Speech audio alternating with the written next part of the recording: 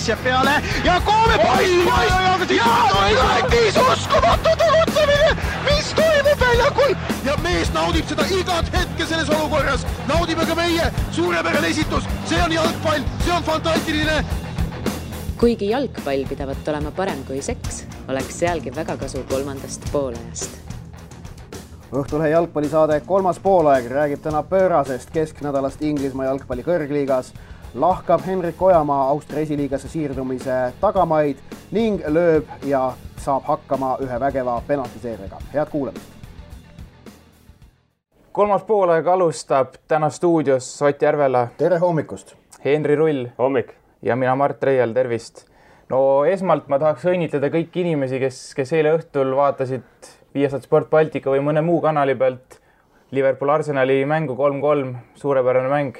Mida ütlete mehed kõigepealt? No, absoluutselt see, mis esimese 25 minuti jooksul toimus, see on täielik vutisõbra unelm. Et 4 väravat, millest Firmino värav, no täiesti fantastiline. Eks ju, aga Giroud oma täiesti absurdne. Jah, sama, seal oli ju veel, eks ju, et Giroud tühi värav ees, aga pall läks vastu säärt või midagi, eks ju, ja Firmino veel tabas latti ka lõpus. Aga õnneks teine poolaeg ei valmistanud ka pettumust. 2 väravat 8 väravaks, aga samas see mäng oli ikka sama vägev ja kiire ja võitluslik edasi. No terve see voor oli fantastiline, mis eile üleeile mängiti. Vaata, kust otsast tahad, et täiesti super. Anna väga kiiresti kõik 10 mängu. Villa Palace 1-0, Villa esimene koduvõit sel hooajal. Bournemouth West Ham 1-3, kuigi veel 66 minut juhtis Bournemouth.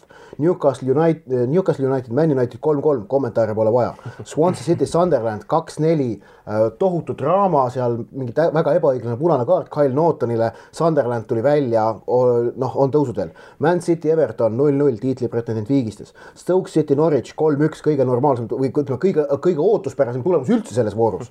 Southampton Watford 2-0, ka natukene üllatav, Southamptonil on pigem kehv hoog olnud, Chelsea West Brom 2-2, kommentaare pole vaja, Liverpool Arsenal 3-3, kommentaare pole vaja, Tottenham Leicester 0-1. Meil oli täna pandud kirja teema, et Leicesteri langus. Nii palju sellest. Said oma värava ka lõpuks. Mart eile õhtul kell 9:30 kirjutab, ja homme siis Premist saab ilmselt rääkida sellest, et Tottenham on tiitli lootused ja et Leicesteril on asi pekkis. No tundus, selles mõttes Leicester oli ju 3 mängu järjest väravat, Wardil oli mingisugune läbi vigastuse veits mängis ka ja Mahrez ka ei löönud ja oligi, et 2 meest ei löönud ja keegi ei löönud ja tegelikult eilegi ju, üllatusmees ikkagi lõi selle värava ära nii-öelda nagu Leicesteri kontekstis täielik üllatusmees, et kas oli mingi mehe esimene või teine värav üldse, et lisaks sellele võeti välja, võluti välja tulemus meeskonna vastu, kes ei kaota. Kellel on kõige vähem kaotusi, kui Leicester ise välja jätta. 3. kaotus oli Tottenhamil, eks ju. Jah. See on jälle järgmine tõestus, sest Leicesteri midagi seal Ranieril on midagi, täitsa ma ei tea, mis asja ta sealt on kaasa vedanud Itaaliast või Harry Potteri selles nõiakoolist mingeid asju nagu endale importinud, ma ei kujuta ette. Ei, see oli hea, kui mõtlen, kui tõesti vahepeal võis juba minna nii-öelda skeptikud juba kindlasti kandsidki maha Leicesterit, siis eile oli nagu uus tõestus nii-öelda jälle, kuigi ega ma seda mängu ei vaadanud, kuna ma vaatasin seda, suurepärast teatrietendust. Meie vaatasime, jah. Koos Henriga vaatasime. Aga ühesõnaga, ma vaatan lihtsalt puhtalt statistika põhjal, ega tegelikult, mäng tundus olevat Tottenhami käes, kui ma niimoodi vaatan. Ma muidugi tipphetki ka, jah. No aga see ongi tüüpiline ja Leicesterile sobibki selline vasturünnakutele orienteeruv stiil. Ja Leicester on selles mõttes, et nad mängivad selles mõttes ülbelt, et nad täiesti sihiteadlikult jätavadki oma kaitseliini suure surve alla ja jätavad kaitseliinile, et mehed rabelege välja. Aga seeläbi jätavad endale suurema võimaluse rünnakul midagi korda saata. Ehk nad võtavad kogu aeg praegu seda riski ja on võtnud ja nad on selles edukad. Ehk et jällegi midagi seal imelist klapib ja muidugi on seal natukene ka, või äkki isegi päris palju, on seda vaimset poolt, ehk et satsid, kuna neil alguses kogu aeg õnnestus, siis nüüd juba kardetakse nende vastu mängida. Jah, arvatavasti küll. Ja ütleme, see kaitsesurvele jätmine ja sealt kiirele vasturünnakule minemine on Leicesterile eriti, kas just lihtne, aga hea, et kui mõelda, et äärte peal Mahrez, Vardi tipus pluss teisel äärel Mark Albrighton näiteks, eks, kõik on sellised kiired mehed, kes on ka kõva töövõimega. eks ju, et noh, see teeb alati lihtsamaks. Kiired vasturünnakud. Just, aga noh, ja nüüd on lihtsalt see, et noh, et ma ei näe, neil on 17 mängu lõpuni minna ja muidugi peab nende eesmärk meistrite liiga olema. Nende eesmärk on 40 punkti. See on täis, see on 43. aga ikkagi. West Ham 5. kohal 8, Man United 6. kohal 9 punkti kaugusel Leicesterist. Noh, see on päris korralik edu ikkagi. Vaata, kus ta eriti praegusel hooajal, kus kõik kogu aeg eksivad. See edu sel hooajal 8 punkti edu on, ütleme sellisel, noh, mõni aasta tagasi premieris oleks olnud 12 punkti edu. Umbes niimoodi. Vaadad seda, kuivõrd palju eksitakse. Et kaotatakse ja võidetakse vähe. 10 võitu on suutnud üle 10 võitu on suutnud koguda vaid 3 satsi. Arsenal, Leicester, Man City. Üle poole mängudest on suutnud võita ainult 3 meeskonda. See on hea statistika, see näitab seda, mis Prem sel hooajal on, miks ta on nii hea.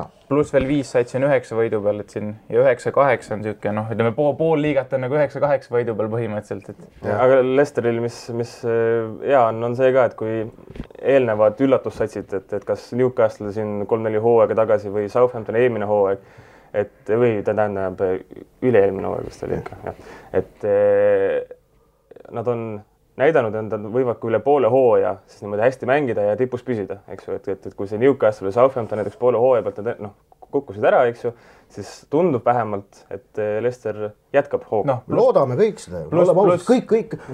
Kõik natukelegi, ütleme, jalgpall on nagu, kes suudavad enda lemmikklubi kõrvale mahutada ka sellise armastuse jalgpalli vastu, need loodavad, et Leicester sel hooajal teeb super hooaja.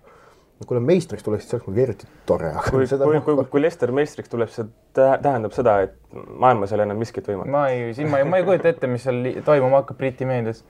Aga ma tahtsin Leicesteri kohta veel nii palju öelda, et noh, hetkel ju paistab, et ega nagu meeskond jooksid tühjaks ka jaanuaris, et jaanuar on juba siin poole peal ja väga pole nagu mingid sellised liiga tõsiseid jutte mina igal juhul kuulnud. Siin on väga lihtne. Premier League'i see telerahade hulk, mis Premier League'i klubide käsutus on sedavõrd suur, et klubidel puudub müügisurve. Neil ei ole enam rahaprobleemi, et nad peaksid müüma ja nüüd on ka väiksematel klubidel võimalik öelda, et ei, me taotleme edu ja me ei müü praegu, et meil on, see edu on meie jaoks tähtsam kui see müügist saadav raha. Ehk varem oli see asi sageli vastupidi. Teine asi on see ka, et kas näiteks Vardi ja Mares tahaksidki üldse ära minna. Igala Watfordis samamoodi. Just, et seal on ju alati see oht, ütleme, et lähed, ma ei tea, Man U'sse või Arsenali, eks ju, ja siis sinu karjäär mandub. Et see ei ole ka nagu üldse tore perspektiiv. No hea näide Wilfried Zaha minek Crystal Palace'ist Man Unitedisse, nüüd on mees Palace'ist tagasi. No minu lemmikklubi, kes ütleme, oskab meeste karjääri rikkuda, on Londoni Chelsea. Seal nagu manduvad mehed üksteise võidu, Demba Ba, Torres, lihtsalt suvalised näited natuke mõne aasta tagust. Ärme võib-olla Demba Ba kohta nüüd ei saa nii väga üllatus olla, et see... Ei ikkagi mees Newcastle'is suure hurraaga sinna Chelsea'sse läks ja täielik null. Aga ma ikka meenutan seda, et Liverpooli vastu ühe selle tähtsa värava oli Ba ära. Oli üks tore mäng. Ma kommenteerisin seda koos Eiki Nestoriga, oli väga huvitav. See on üks mäng teiste seas lihtsalt. Jah. Nii, aga siis eilse põhimängu juurde, Liverpool Arsenali juurde tagasi tulles, siis minu jaoks suur märk seal on ikkagi see, et Liverpool vajab väravavahti. See Mignolet ikkagi, tegelikult praegu ikka eksib liiga palju. See 2-2 värav eriti, aga ka tegelikult ka 1-2, et ta 1-2 värava, 1-1 värava puhul. Jah, et ta ei suutnud absoluutselt korrigeerida, sellepärast, et sel hetkel, kui löök toimus, oli Mignolet samal joonel Kolo Touréga. Ehk et ta blokeeris sama osa väravast, mida nii Kolo Touré, kes viskas ennast spagaati, juba blokeeris. Ehk et see on nagu jalgadel oleks nagu vaiad all olnud ja muru sees kinni. Ehk et samm vasakule, üks korrigeeri samm vasakule ja selle palli tõrjumine oleks olnud 75 kuni 85% juba tõenäosus. Ehk et see oli nagu kuidas niimoodi saab magama jääda. 2-2 värav, seal on see mees on pabines. See näitas seda. Mees on lihtsalt pabines. Ma ütlen, mida see näitas, mees vaatas Bogdani seda karika. Mõtle, mida mõtles Jürgen Klopp. Et Jürgen Kloppil on selles mõttes, et tal on, ta võiks olla selline tegelane, et aeg-ajalt juhtub, tehakse ekstravagantseid asju, vahetakse väravahi poolel välja. Mõtleks, et kurat, võtaks Mignolet välja. kurat, mul on Bogdan pingil. ei olnud Bogdan pingil, ei olnud. Walesi mees oli. Okei, vabandust. No see Bogdan ei saanudki enam pingile pärast seda viraalseks läinud äppardust.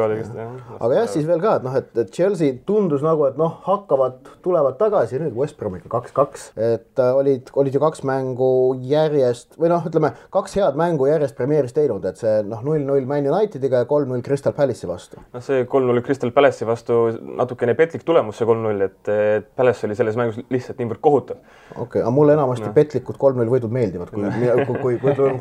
Kui ma ise mängin, siis ma petliku 3-0 võidu enamasti ma ei nuri. Võtaks vastu. Jah, võtaks vastu, jah. Ei, nüüd Chelsea on selles mõttes, mis on selgelt see, et meestel on ju 21 mängu 9 kaotust, aga tegelikult Hidingi all nad ei ole kaotanud. Nad on küll siin mänginud ja edu maha ja teinud ka ütleme Unitediga see 0-0 viik, et on võtnud 2 viiki ja võidu Hidingi käe all siis liigas, aga pigem läheb positiivse poole ja võib-olla tuleb top 10 finiš ära, et eile sa ju ütlesid, et isegi oleks nõus panustama selle vastu, et Chelsea ei jõua esikümnesse. Ma ikkagi ma ütlen, et ta võib vabalt mitte jõuda, aga Chelsea fänne ma tahaks ikkagi positiivse sõnumiga siin kohe hommikul alustada, et ehk ikka jõuab. Ei hakka muuta tampima. Nii, ning teisi... Jaa, kas sa tahtsid Chelsea'st rääkida? Ei.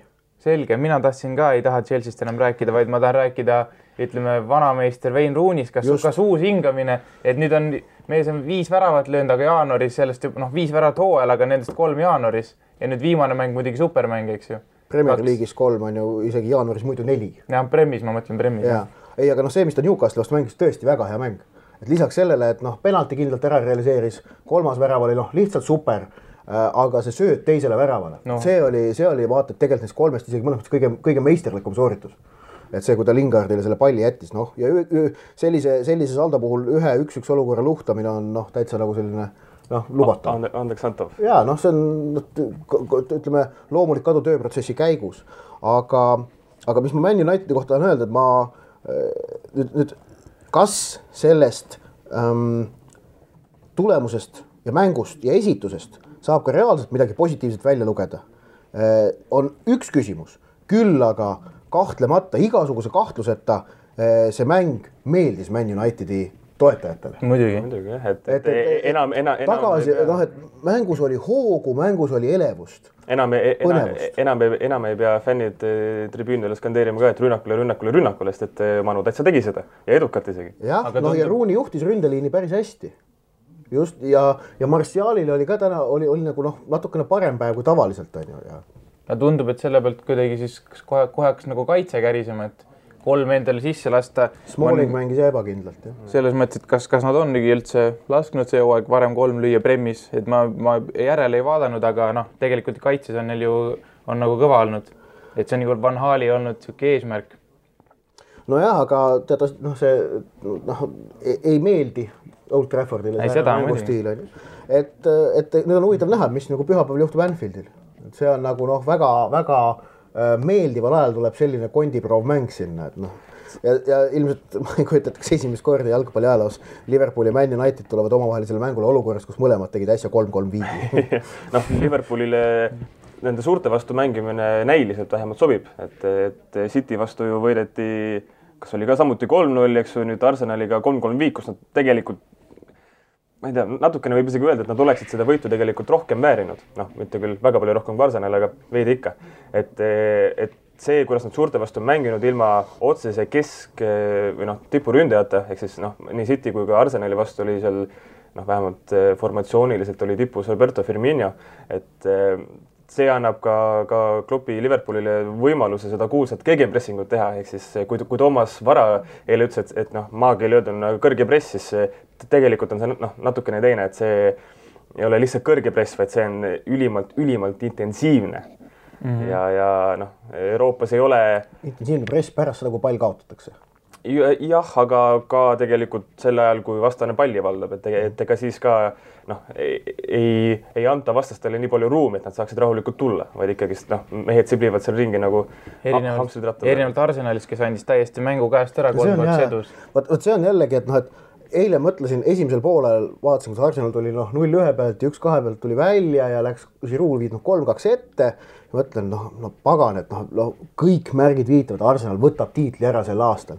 Aga siis jah, see, kuidas nad viimased 25 mintsi mängisid niimoodi, et kas jälle munavad ära, et kas jälle saab probleemiks see, et ei julgeta võita. Nad hakkavad ootama seda lõpuvilet nii vara, ma ei kujuta ette, kas tõesti see esimene probleem Liverpoolil, ka Brendan Rodgers seal oli päris tihti, kui juhiti ühe väravaga 1-0, 2-1, mis iganes, et siis natukene nagu lõpetati mängimine ära, et ei mindud seda võitu võtma. No just, ja Arsenalil üks on see, et hakkavad lõpuvilet ootama ja siis nad kuskil veebruaris hakkavad hooaja lõppu ka ootama. Nii, aga ütleme lõpetuseks resümee, ma arvan Premier League'ist on see, et pagan, nii põnev lihtsalt, nii põnev, mitte midagi ei ole kindel, igalt poolt võib mingi pauk tulla, see on nagu super lihtsalt. Et on selgelt kõige parem jalgpalli meelelahutus praegu maailmas, parem ka kui meistrite liiga, sest meistrite liiga on kahjuks väga ette arvata. Ei vaidle vastu. Nii, järgmine teema. Hendrik Ojamaa, mees, kes täpselt nädal aega tagasi, kusjuures tuli uudis, et liitub Austria esiliiga klubiga Innsbrucki Wacker. Ütleme, maailmarändor mees on kõva, selle teemani jõuame, aga esmalt otselülitus Tartusse, kus meil on telefonis Austria ekspert Merili Luuk, kes isiklikult käis Austrias kohal detsembris, sai seal vastava koolituse kohaliku jalgpalli kohta ja hakkab meile nüüd sellest rääkima. Merili, mis koht see Austria on? Kas seal jalgpalli mängitakse, kuidas seal jalgpalli mängitakse ja keda see huvitab seal riigis? No tere hommikust ka kõigile kuulajatele minu poolt, aga esmalt ma klaarin selle võla ära, et siis kui Austria sai jalgpalli EM-ile, siis mina ja kolleeg Mart olime natukene kordatasime kulmad, mis asi see Austria on, et mis asja, et nagu mitte ühtegi mängijat ka väga ei tea. Ja siis ma läksingi Austriasse kohale ja hakkasin inimestel küsima, et vaatad jalgpalli ja mis värk on. Ja ikka nii palju, kui mina seal aru sain, siis inimestel on jalgpall väga südamelähedane ilmselgelt ja tegelikult ega meeskond on, olgem ausad, ikkagi ka väga kõva, nii et siinkohal vabandusel kõikidele austerlastele. Aga mis asi siis see Wacker on ja mida siis Ojamaa tegema hakkab, nii palju kui mina aru sain, siis tegelikult see klubi on 2 korda läinud pankrotti ja tegelikult aastal 2000 kuni 2002 tulnud ka Austria meistriks.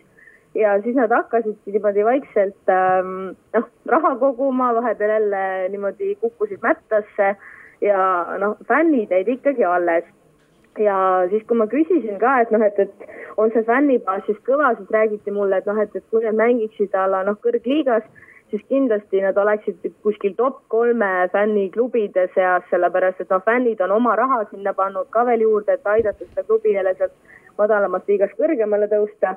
Ja tase on selline, et kui see Austria ajakirjanik käis Eestis suvel, siis ma viisin ta Flora Sillamäe mängu vaatama ja siis ta nüüd võrdles seda Wackeri taset umbes sellega, et parimatel päevadel võiks võistelda kuskil, ongi kõrgliiga koha eest ja ka halvimatel päevadel on tõesti halvem, kui sellel päeval oli Flora.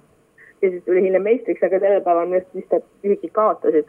Aga ütleme niimoodi, et Ojamaa on hetkel väga hästi vastu võetud, väga meeldib, et ta räägib saksa keelt ja väga paljud ongi fännid juba jagasid Facebookis siis mingid videod, kus ta siis rääkis saksa keeles, kuidas ta autoga siis Inglismaalt kohale tuli ja toi kui kena poiss ja nii edasi.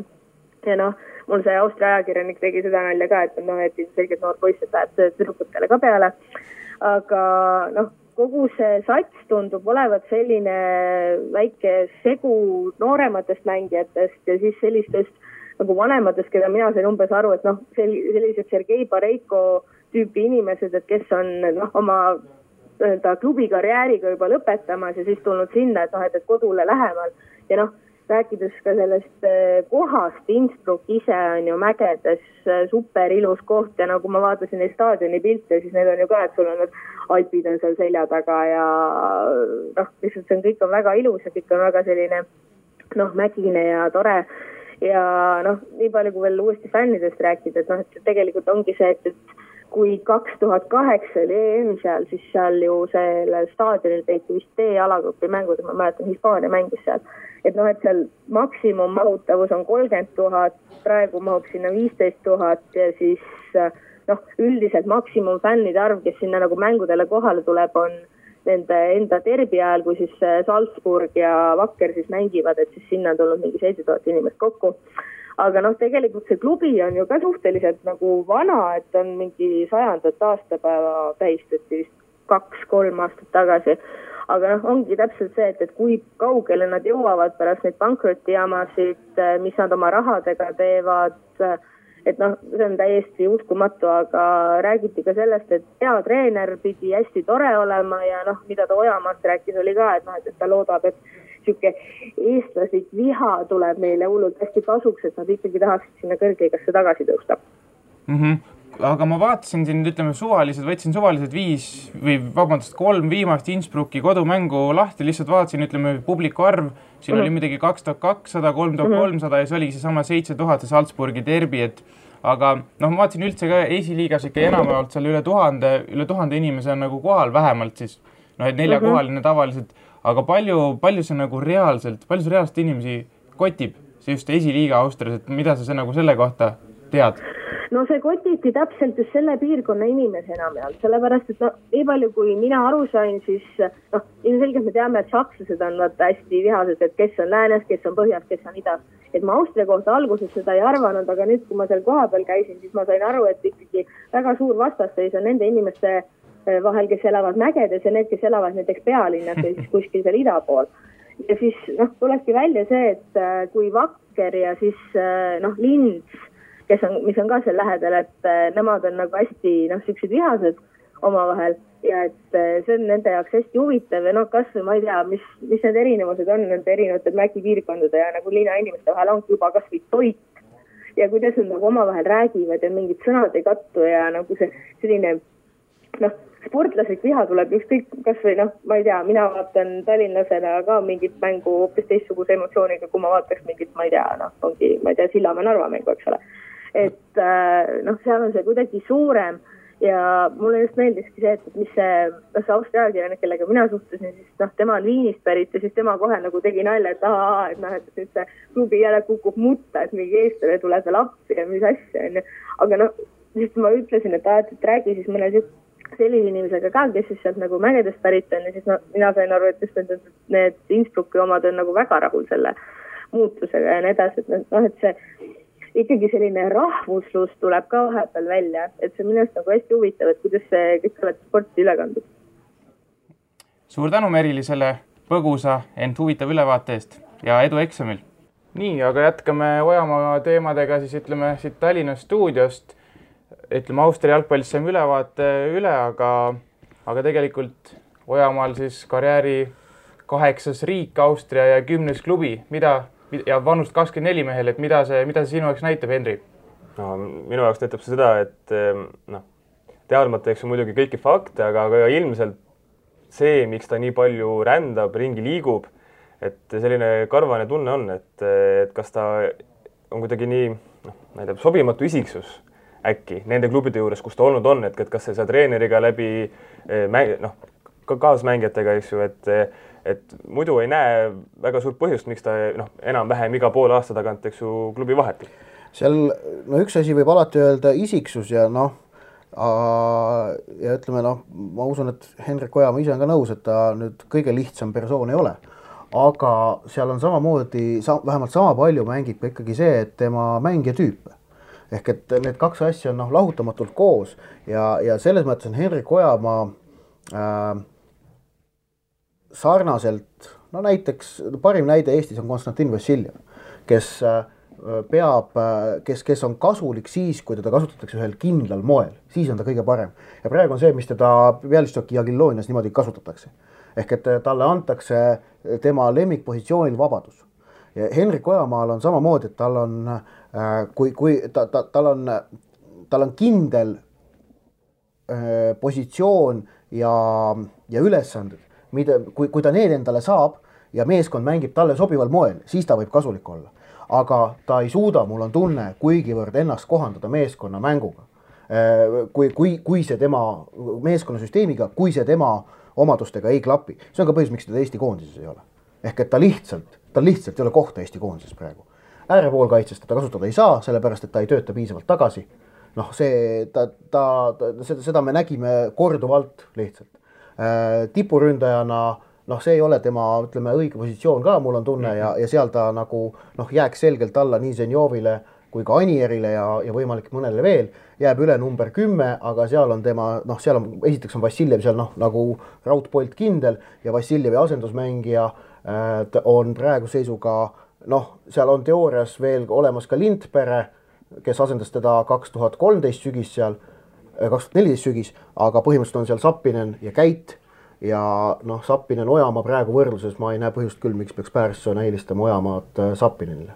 Noh, hetkel ei näe põhjust, aga samas ma ei näe põhjust, miks me peaks eeldama, et pärast Vassiljevit tuleb sinna Sappinen või Käit, sest mõlemad mehed on nii noored ja noh, ütleme, seal võib igasugu asju juhtuda, aga Ojamaa poolest nii palju, et ühesõnaga nüüd ma rääkisin siin venna Harriga, kes ütles ikkagi, et treener, see Innsbrucki treener nüüd näeb teda seal number 10 peal ja võib tõesti nagu maksimaalselt vabade kätega, ehk et ütleme nii-öelda enne kui hooaja teine pool pihta hakkab, siis nende nagu asjaosaliste juttude põhjal tundub, et nüüd noh, teda usaldatakse seal, saadakse aru, mis tüüp ta on, et treenerid tegid seal väga põhjaliku eeltöö ja mõistsid igatepidi, millist tüüpi mängija Hendrik on, eks ju, ja nüüd noh, loodetavasti siis, kui need jutud klapivad ja kui asjaks ka nagu läheb, et mänguks läheb siin alles veebruaris, et on nagu näha, et kas siis nagu kasutatakse teda seal, kus lubatakse ja võib, ütleme, ma hetkel olen nagu positiivselt meelestatud, et see üleminek on hea ja kasulik, et kui tõesti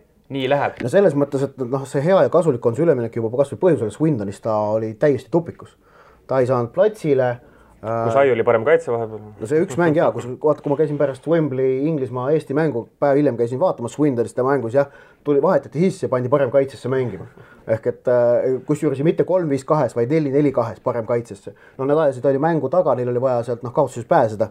Et noh, mingi loogika sealt leiab, aga noh, ütleme, Henrik ise pärast mängu ütles nii, et no elus esimest korda mängisin parem kaitses ja Henri Anier oli mängu niisama vaatanud, vaata Anier ravis vigastoona ja siis pärast mängu ka, et aga jah, Henrik mängis parem kaitsest täna, et see oli nagu üks, et Swindonis olid omadega tupikus, et sealt äratulek oli selles mõttes nagu noh, sundkäik on ju. Nüüd see, kas ta Innsbruckis, kuidas läheb, et see eks aeg näitab, et noh, ütleme tema karjäärist leiab nii häid klubivahetusi kui ka halbu klubivahetusi, mis on ebaõnnestunud, eks näis, kuidas see nüüd on, et noh, võtame perioodid, Aachenisse minek, Alemannia Aachenisse minek oli halb, ei õnnestunud. Rovaniemi pallosõura oli õnnestumine, sealt minek Motherwelli oli õnnestumine ja kust omakorda Varssavi Leegiasse minek oli alguses õnnestumine, aga lõpuks mitte, on ju, et sealt tuli ära tüliga. Aga Motherwelli teine periood ei tulnud välja, Sarpsborg oli jällegi enam-vähem ja Swindon jällegi läks täitsa nurja. Et noh, et eks näis, kuidas nüüd läheb. Ja siis noh, ma usun, sõltuvalt sellest, kuidas ta läheb seal ja kuidas ta mängib, siis sõltuvalt sellest on otseses seoses ka see, kas ta saab koondise kutse uuesti koondise kutse või mitte. Et selles osas ma nagu ei usu, et on noh, Magnus Pärson. Rong läinud ei ole, kindlasti. Mis et? Et Ojamaa jaoks koondise rong läinud. Ei ole. Pärson võtab asja väga niimoodi noh, lakooniliselt, emotsioonide vabalt, et noh, et kes on seekord kõige parem minu 23 jaoks, need on sees ja kes ei ole, need ei ole ja nii ongi lihtsalt. Selles mõttes mees on 24 ka, et ja kui Pärson teda ei taha, siis Pärson ei ole siin ka igavesti, et noh. 2020 ikka on. Et pluss noh, aga ma ütleks, et Swindon tegelikult ega ta ei olnud nagu täielik ebaõnnestumine. No ikka oli küll. No alguses ta sai mängida, ta sai mängida kõvasti, aga kuna ta oligi ta oli enda jaoks valel positsioonil, ta oli seal 3-5-2 kõige parempoolne mees, kes ehk siis põhimõtteliselt nii-öelda tõusev äärekaitsja, kui me üritame seda kuidagi eesti keelde tõlkida või niimoodi liigitada, siis mees ta ei ole harjunud seal lihtsalt ja sellepärast ta oli tulnud kõik tema, noh, ta ei saanud näidata enda nii-öelda parimat mängu ja sealt, kui tuli treeneri vahetus novembri alguses, siis pärast seda ta ei saanud enam sekunditki mängu, et ikkagi noh, ütleme, täielik ebaõnnestumine ei olnud. No ikka, kui sa 20 mängust, liiga mängust 11 ei mängi üldse, siis klubi vahetus ei ole õnnestumine minu meelest ja ei suutnud ennast kehtestada. See Swindoni periood tuleb liigitada ikkagi ebaõnnestumiseks. Nii, seda küll, aga mitte nagu täielikuks või selles mõttes. et nagu mitte see on mingi aasta kõige halvem üleminek ja mingi krahv täielik, et selles mõttes. Seda see ei olnud. Et noh, halb, aga mitte elu halvim. Nojah, vot. Ning nüüd väikene uus vahepala meie suurepärases kolmandas pooleas. Selleks on penaltiseeria. Esimene löök. Kas Ballon d'Orist on saanud põhimõtteliselt nagu Eurovisioon? Henri? Jah. Mart? Jah. Kas lõpetame ära? Henri? Jah. Väga hea. Teine asi, Mario Balotelli, keda Jürgen Klopp väidetavalt äkki tahab Liverpooli tagasi, tal oli kombeks aeg-ajalt kaasmängijate jalgpallisaabastesse pissida, rääkis tema endine meeskonnakaaslane Kerlan. Mida me sellest arvame, Mart? Lapseks. Ma ei üllatu Balotelli puhul, sest kui mees ilutulestikuga pani oma maja põlema, siis miks mittegi teha siuke väike trikk. Nii, Rahvusvaheline jalgpallinõukogu, mis vastutab jalgpallireeglite muutmise eest, tegi nüüd äsja otsuse ja ilmselt märtsis ka avab ukse sellele, et mõned liigad saavad hakata videokorduseid katsetama. Kas me kiidame selle heaks, Mart? Ilma mängupausideta, siis miks mitte proovida, kui mäng ei peatu? Mina ütlen ei, sest et jalgpall on niivõrd inimeste lähedal inimlik mäng, et sellised kohtuniku inimlikud eksimused on mängu osa. Mina ütlen jah, ma kirjutasin selle kohta kommentaari ka, aga sarjast Mardile ma ütlen jah, et ei tohi tulla mängupause. Ehk et saab videokorduseid kasutada jalgpallis ainult niivõrd palju, kui meil mänguvoolavus sellest üldse ei kannata. See on nagu see nüanss. Nii, Eesti esiliiga sai endale tegevjuhi, Facebooki leht tehti, tõsi küll väga mustades toonides. Ja lisaks hakatakse uuest hooajast ka igast esiliiga voorust ühte mängu näitama. On see raha põletamine või mõistlik samm? Ma arvan, et mõistlik samm, sellepärast, et esiliiga on Eesti vutifännide seas ikkagi küllaltki populaarne. Ja see on ikkagi suurepärane võimalus oma sõpra, venda, keda iganes näha. See on geograafiliselt nii lai, et sellel on potentsiaali. Mina ütlen nii palju tead seda, et mängu hakata näitama on väga hea, aga ma sealt mängudest, ma loodan, et võimalikult vähe näidatakse duubelvõistkondi. Ehk et Flora U21, Levadia U21, Kalju U21 ja Infonet 2, mida vähem neid, seda parem. Aga iseseisvusklubis vaataks hea meelega. Nii, viimane penalti. Pogba ütles Neymari, Ronaldo ja Messi kohta, et kui ma PlayStationiga mängin, et siis ma teen ennast nendeks ja mängin nende meeskondadega, et millise meeskonnaga teie mängite, kui te mängite FIFAt? Mina ei mängi FIFAt, mina ei oska öelda seda. Minule meeldib mängida Dortmundi Borussiaga. Liverpool alati ja võiduni. No mina mängisin viimati arvutis jalgpalli. Mu esimene jalgpalli arvutimäng oli FIFA 98, mille alglauluks oli see Blurry Song 2. Ja seal mulle meeldis mängida Vanuatuga ja ma tulin Vanuatuga maailma meistriks, sellepärast, et ma valdasin seda mängu niivõrd hästi, et ma suutsin Vanuatuga ikkagi jõuda MM-finaali ja seal Brasiiliale ära teha. Ja siis pärast seda ma lõpetasin selle mängu, kus ma seal ise nagu väljakul liigutan asju ära ja mängisin natuke Championship Manageri. Seal mul õnnestus tulla Vasquehaliga, mis on selline Prantsusmaa väikeklubi meistrite liiga võitjaks. Samamoodi ka Levantega, mis on siis oli toona Hispaania esiliiga klubi, mis on Valencia suuruselt teine klubi. Ja vaata, Inglismaal ma tegin ka midagi vägevat, aga ma ei mäleta enam kellega. Mingi väike klubi oli. See Vanuatu saavutus FIFA 98 on arvatavasti Vanuatu jalgpalli ajaloo kõige suurem saavutus. Et see läheb sinna rubriiki, ma ütleks, et no pick, no proof. Aga toona vaata ei saanud veel seda screenshoti teha, arvutil ootsa nuppu veel. Siis oleks pidanud võtma niisuguse vanaegse kaamera ja võtma välk selle fotoaparaadi. Jah, ma ei mäletagi 98 aasta MM. Muidugi mäletan. Ilusti Tavor Šuker hullas Horvaatiagi kõvasti. Okei. Ja Maika oli seal. Nii palju sellest. Penaltiseeria lõppes. Penaltiseeria edukalt tõrjutud või mõni löök läks ka sisse. Tahaks kohe suunduda taaskord Tartusse, aga mitte seekord telefonitsi, vaid... Mitte Austria jalgpalli-eksperdi juurde. Ei, vaid mõtetega Sepa projekt, suurepärane ettevõtmine eile, 71 päeva, 4 tundi hiljem, 150 000 eurot on koos. Ma ütlen ausalt, kohe Kalle, Erki ja teised Tammeka mehed, kui ma teid Tartu peal näen, võtan mütsi maha ka selle -20 õues, et super töö. Absoluutselt, et see on spordimaailmas niivõrd, või Eesti nagu spordi mõttes niivõrd innovaatiline projekt ka, et varem ei ole nii suurt sellist ühisrahastuskampaaniat tehtud. Ja see, et see 150 000 saadi tegelikult päris kiiresti kokku, et 150 000 eurot on ju väga, väga ja väga suur summa. mina tahaks, et sellest Sepa projektist võtaks eeskuju terve Eesti sport ja muudaks seeläbi oma mõtteviisi. Seda ütlen ka tänase EOK täitekomitee koosoleku valguses, kus siis Eesti spordijuhtimise küsimusi arutatakse. Selles meeles vinguda ja viriseda tuleb ise teha. Täpselt ja ma olen Kalle Paasi siis ühe projekti eestvedajaga isiklikult rääkinud ja ma julgen või kinnitan, võtke, helistage Kallele, te leiad selle numbri kindlasti üles, küsige nõu, ta aitab ja tehke samasugune asi ära, kõik vehklejad, maadlejad, muud sportlased, kes te ütlete, et treeningtingimusi pole, lihtsalt tehke, võtke. Siis ma tahan seda lisada ka, et taaskord oli jalgpall see, kes näitas eeskuju teistele. Ehk et see tõestab taaskord, miks jalgpall on Eesti spordiala number 1. Ja miks neile võib ka vahel anda 5 miljonit eurot valitsus kaukast? Mõistlik investeering, nii. Vana hea panustamisrubriik. Henri, mikrofon on sinu. No tänan. Alustame reede, ehk siis homse õhtusest mängust Hollandi kõrgliigast, mida vast inimesed peale ütleme Ragnar Klaveni sealt lahkumist enam võib-olla nii palju jälgi. Aga reedel kell 21 siis kohtuvad Twente ja Almelo Herakles, kus Klavan ju teatavasti mängis kunagi Herakleses siis. Ja panustamissoovitus on selline, et Heraklese inglise keeli öelduna throw no bet, eesti keeles peaks olema panus ilma viigita, ehk kui mäng lõpeb viigiga, saate oma raha tagasi ilusti, kui mäng lõpeb Heraklese võiduga, siis saate ise selle koefitsiendi väärtuses. Selle saab kätte umbes 2 ja miks see panus väärtuslik on see, et viimase aja vorm on mõlemal küll tegelikult kehv, ehkki Herakles viimase mängu võitis, aga tabeliseisu vaadates on Herakles 30 punktiga 4, Twente 13, Sangaga 17 ehk eelviimane.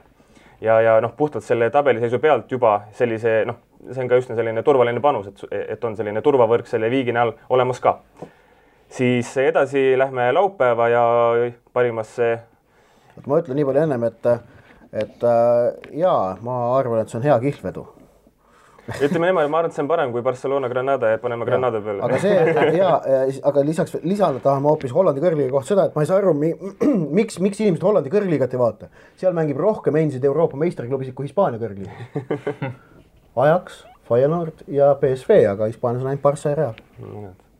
Aga lähme edasi Albionimaale, Inglismaale, kus siis laupäeval kell 5 kohtuvad Chelsea ja Everton.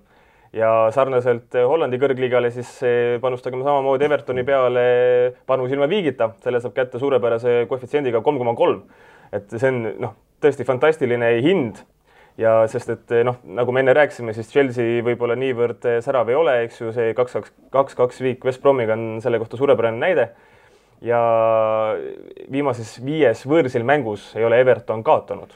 Ehk siis jällegist see turvavõrk on piisavalt hea ja võite... Lukaku on ka hea. No absoluutselt. Ja ütleme, Lukakul on võib-olla selline viha ka, et endine Chelsea mees ja sealt ta isegi Leighton Baines on vormi tõusmas ja selles mõttes nõus. Teeme ära. Teeme ära. Ja viimane on siis samuti laupäeval kell 4 ehk 16 Itaalia kõrgliiga Serie A-s, kus kohtuvad Atalanta ja Inter. Inter on 39 punktiga 3, viimasest 5 mängust 3 võitu, 2 kaotust, Atalanta 24 punktiga 11 ja viimased 4 mängu kõik kaotanud. Pluss Inter on Serie A parim võõrsil võistkond, 9 mängust on kaotatud ainult 1 ja Atalanta pole kodus võitnud siis viimases 2 mängus ja Interi saab kätte sellise toreda koefitsiendiga nagu 2,1 näiteks. Liiga vähe mina ei pane sellise... Sa oled rohkem see 47 koefitsiendi. Ja see Granada 42 Barca vastu, see oli palju mõistlikum. Samasti sa võid see kohe selle 50 eurot või palju sa paned sinna peale, võid selle kohe ära anda. Panin tonni. Mõistlik. Oleks võitud, oleks rikka seal. Jah, just. Siinkohal peaks olema vist, et NB, et hasartmängud ei ole hea viis rahaliste probleemide lahendamiseks. Jah, ja kõike, mida Järvele räägib, mida sa uskuda ka. Nii, aga fakt jalgpallist, kuna esmaspäeval Ballon d'Or taaskord Lionel Messi pidu, ma küll mõtlesin, ma ei viitsi sellest teemast rääkida ja ütleme sellest teemast ma ei viitsigi rääkida, aga Lionel Messi on lihtsalt niivõrd kõva vend, et temast ma ikkagi tahaks selle fakti välja tuua, et 5. Ballon d'Or, eks ju, seda teevad kõik, see on kõva ja see maailma rekord, aga ühtlasi on tema nimel 13 maailma rekordit võrdluseks siis näiteks kas 13 või 13 nagu numbriga? Ei, 13, 1 ja 3, kuradi tosin. Et 13 maailma rekordit võrdluseks siis Ronaldol 9 ja ma tooks 1 ka välja nendest 13 lihtsalt, no lisaks selle Ballon d'Orile, et Messi on esimene jalgpallur, õigemini ka ainuke, kes kunagi on löönud järjestikudes mängudes värava kõigile oma liiga satsidele, ehk siis ta lõi 19 Hispaania liiga mängus järjest värava nagu, ehk kõigile 19 erinevale klubile aastal siis hooajal 2012-13 ja siis seal 30 väravat nende mängudega. Vägev mees. Näitab Hispaania liiga nõrkust. Või Messi, ütleme, filigraansust. Messi on ka hea, jah. Halb jälle. Aga tuuliselt teisipäeva õhtul Stoke'is ta seda ei teeks. Noh, vaatame, ütleme, kunagi Messi uueks tulemiseks nimetatud Bojan Krkićit, kes mängib täitsa hästi Stoke'is. Et ei tea, et äkki Messi on Bojanist ikkagist pügala võrra natukene eks ju parem. Messil pole munet Stoke'i minna. Ta ei julge. Nii, enne kui me otsad kokku tõmbame, saadame teid ära siit õigemini 3 toreda soovitusega, mida siis järgnevatel päevadel teha seoses jalgpalliga. Henri? Justament, mina soovitaks vaadata pühapäeval kell 21.30 Hispaania kõrgliigas, kui kohtuvad Barcelona ja Bilbao Athletic. Et 2 võistkonda, kelle vahelised matšid on alati väga sellised võitluslikud ja põnevad ka. Ja ütleme, Barcelona ju superkarika Bilbao kaotas, nüüd on see aeg revanš saada. Ott? Ja siin igaks juhuks ma ütlen ära, muidu äkki sa Mart kogemata eksid, et sa jääb ära mainimata, aga pühapäeval kell 4 Liverpool Man United, 2 peale 38 Inglismaa meistritiitlit tuleb vaadata. No mina olen siuke eestimeelne mees, et soovitab minna teil reede õhtul kell 5:30 mõnusasse sooja ja lumesaju käest ära jalgpallihalli, kus kell 5:30 hakkavad mängima Levadia Infonet. Mõlemad kahtlemata väärivad vaatamist ja põnevad, sellepärast et palju uusi ja ka välismaiseid nägusid seal mängivad ning kes on eriti vapper, võib jääda sinna veel ka teiseks mänguks, mis algab 7:15, kui kohtuvad valitsev meister FC Flora ja Sillamäe Kalev. Kuula meid igal neljapäeval Õhtulehest, SoundCloudist või iTunesist ning ära unusta meie podcasti tellimast.